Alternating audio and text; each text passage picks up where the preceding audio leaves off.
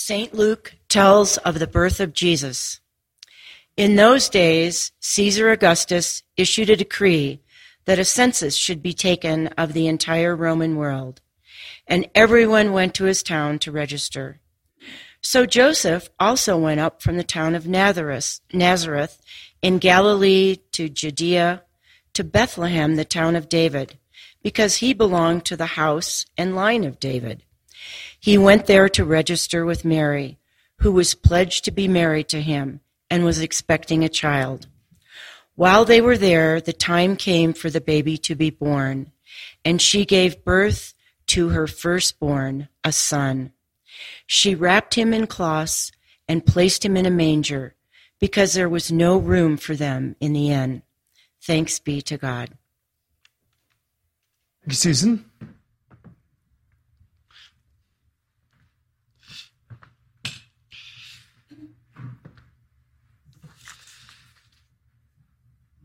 Well, it is beginning to look a lot like Christmas. And it's interesting, as we look out on all the preparations and we hear the carols and see all that needs to be done, that sometimes, our feelings don't actually match up with the jollity of everything that's going on around. It may be that what we're carrying doesn't really necessarily lead to joy, or even the pressure of Christmas itself, can cause a certain feeling of dread as you're going towards it. We can be a little embarrassed that we're not getting into the spirit of things. And those feelings are right out of the story of Christmas itself. You can picture Mary and Joseph on the donkey going to Bethlehem. She's pregnant. They've got nowhere to stay. There's no health insurance. I won't make any other jokes. So no hospital, there for the birth. And in those days, the survival rates were pretty poor. So you can see the dread they must have felt as they made their way across dangerous territory. Their feelings would not have been one of joy at that point.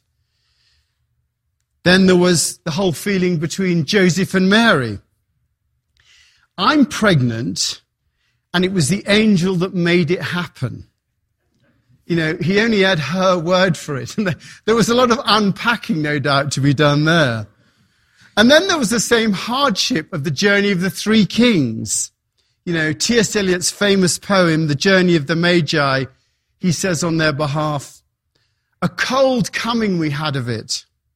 Just the worst time of year for a journey. And such a journey.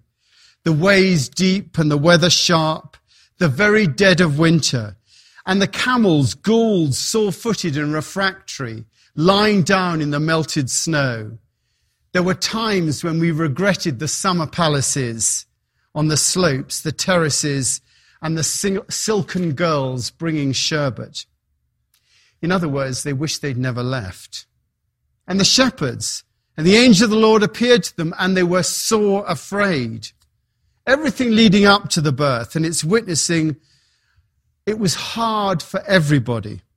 And yet, they all went through with it. They all went through with it. The baby was born in the stable. The shepherds arrived, as did the kings. Although there was more drama there when Herod tried to find the baby to kill it. And so, as we go towards Christmas, I think we pick up on those same feelings. It's not easy. Our lives carry on in spite of it. Our health problems don't go away just because it's Christmas, nor the financial problems, nor the family issues. In fact, they might even get exacerbated. And it's therefore not surprising if, like all the protagonists in the story, we feel a little queasy about the arrival of the celebration. And yet, something is driving those protagonists on. Something is driving them on all the way through the stories. Mary is clear about what's going on. Let it be to me as you have said, she answered the angel. And later, she's quoted in that famous song of Mary, the Magnificat, "My soul proclaims the glory of the Lord, and my spirit rejoices in God my Saviour. For he has been mindful of the humble state of his servant. From now on, all generations will call me blessed." Joseph is definitely on board. The shepherds say to one another, "Let's go to Bethlehem and see the thing that has happened, which the Lord has told us." And the kings were on their way with gold, frankincense, and myrrh.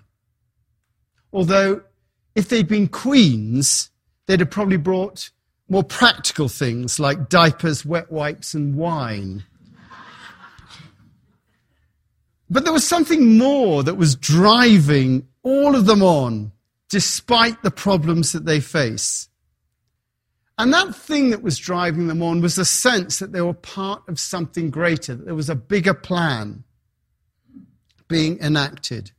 Somehow they had the idea that they were part of something that they just had to participate in. That didn't make their journeys easier. They just knew they had to get there. Like Richard Dreyfuss out of Close Encounters, they just had to get to that place. Something was telling them that something important was going down, and they just had to be there.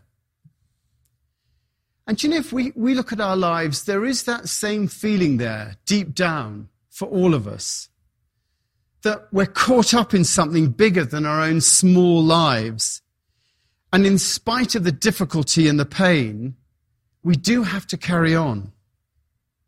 You know, in the case of the Christmas story, we know what happened.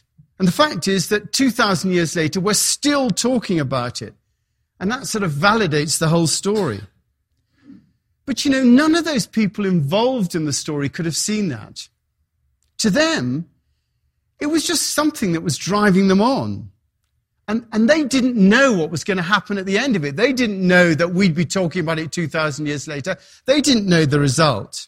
You know, it seems obvious to us now that Mary and Joseph would go through with it, and that the shepherds would show up, and the three kings would follow the star. But to them, it was completely unknown.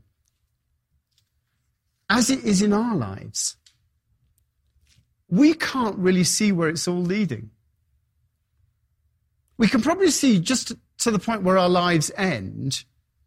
You know, some of us might be even able to picture our funerals, although we probably wouldn't want to, but we probably can. But then it's pretty much blank after that. You know, what's going to happen in life? What if there was something that carried on from what we did? Something that carried on after us from what we'd done in our lives, like happened to Mary and Joseph. What if, like the shepherds, we were somehow participating in something that would be remembered centuries later? Or like the king, the three kings. What if our particular contribution was remembered centuries later? Now, when I say that, it just sounds fanciful. We think, well, that's not going to happen. You know, here we are living in a ski town, trying to keep the wolf from the door, or probably the bear from the door for most of us. And to think, you know, we could do anything more than just get through life without falling over, you know, we're just going to get through. But you have to remember that we're in the same game as the participants in the Christmas story. We're dealing with our encounters with the divine, just like they were dealing with their encounters with the divine. There really is no difference between us and Mary and Joseph, or the kings, or the shepherds. It's just a matter of perspective.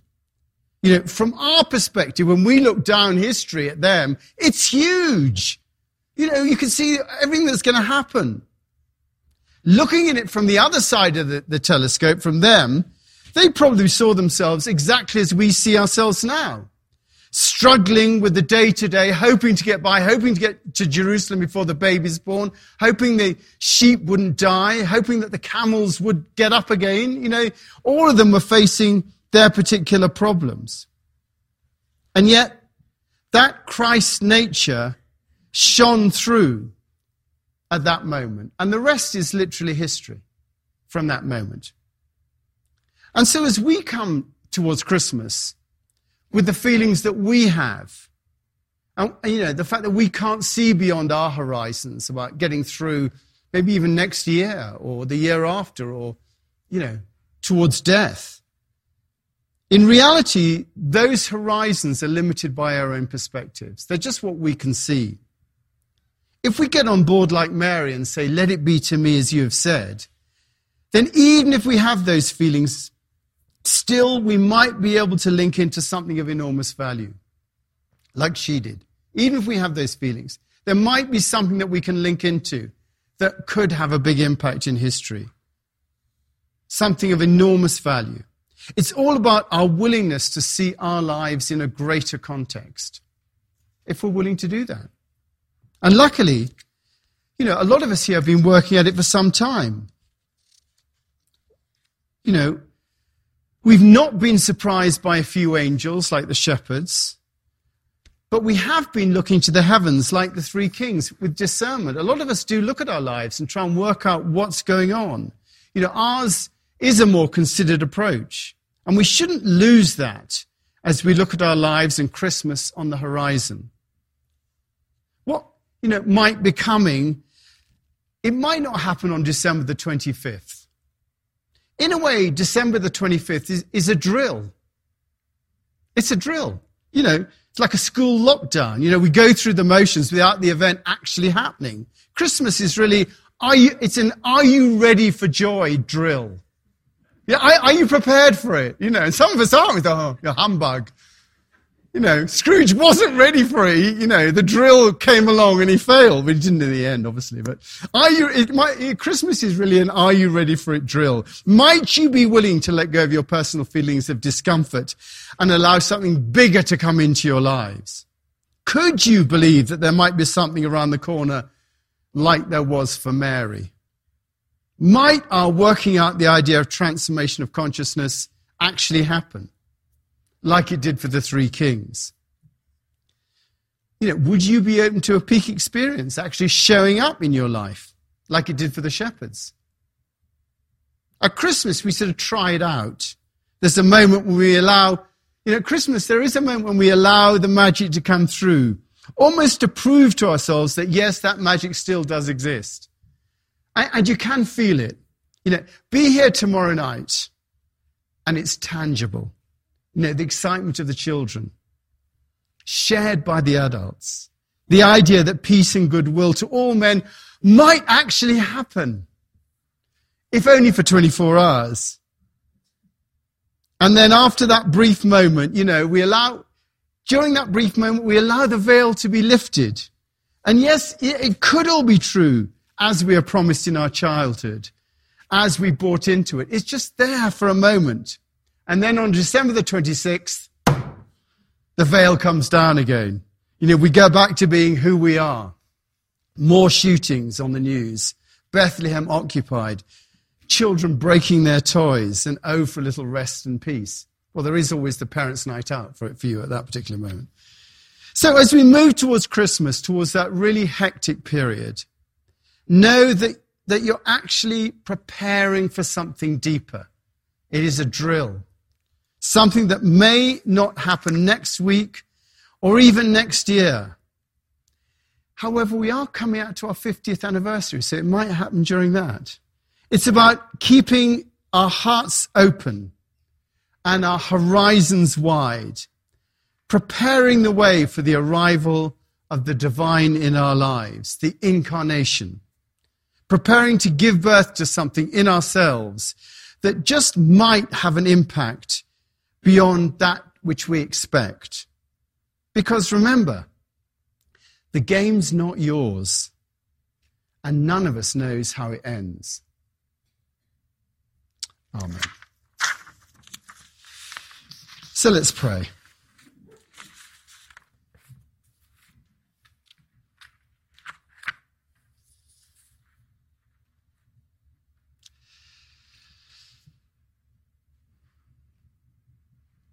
So at this, coming up to this Christmas time, we pray for ourselves, that we'll open our hearts to all those around us, to our friends and families, to all we meet, and that after Christmas we may continue to have our hearts open as we go into the year.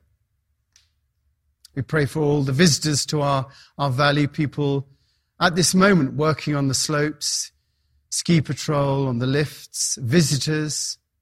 We pray for safety. We pray for our country. Pray for all those who are in difficulty, those in prison, those who are homeless or hungry, those who will be lonely at Christmas. We open our hearts to them. We pray for our leaders. We pray that their hearts may be open and that your love may flow through them and they may guide us into peace and love and joy. Particularly pray for those who are affected by the tsunami yesterday, all those affected by weather-related events around the world. Pray for those in war zones, in positions of oppression, in gangs, in countries where there is difficulty. And at this time of Christmas, we just pray for our whole world, that we may be open to the joy and peace and love that's available to all of us. And we particularly think of those in our community that are in difficulty at the moment. We think of Martha Martin, part-time resident facing pancreatic cancer. Sophie Layton, 4-year-old now in remission. Sophia Carlin in hospital. We continue to pray for Virginia Newton's mother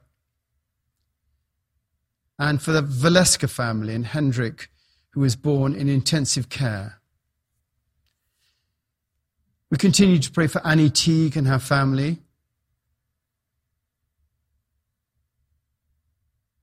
We pray for David from Shining Stars, recovering from stem cell transplant. And we also pray for Irenka Torek and her family. We just pray, Lord, for your healing power will go out to all those people and touch them in special ways. We pray this in Jesus' name. Amen.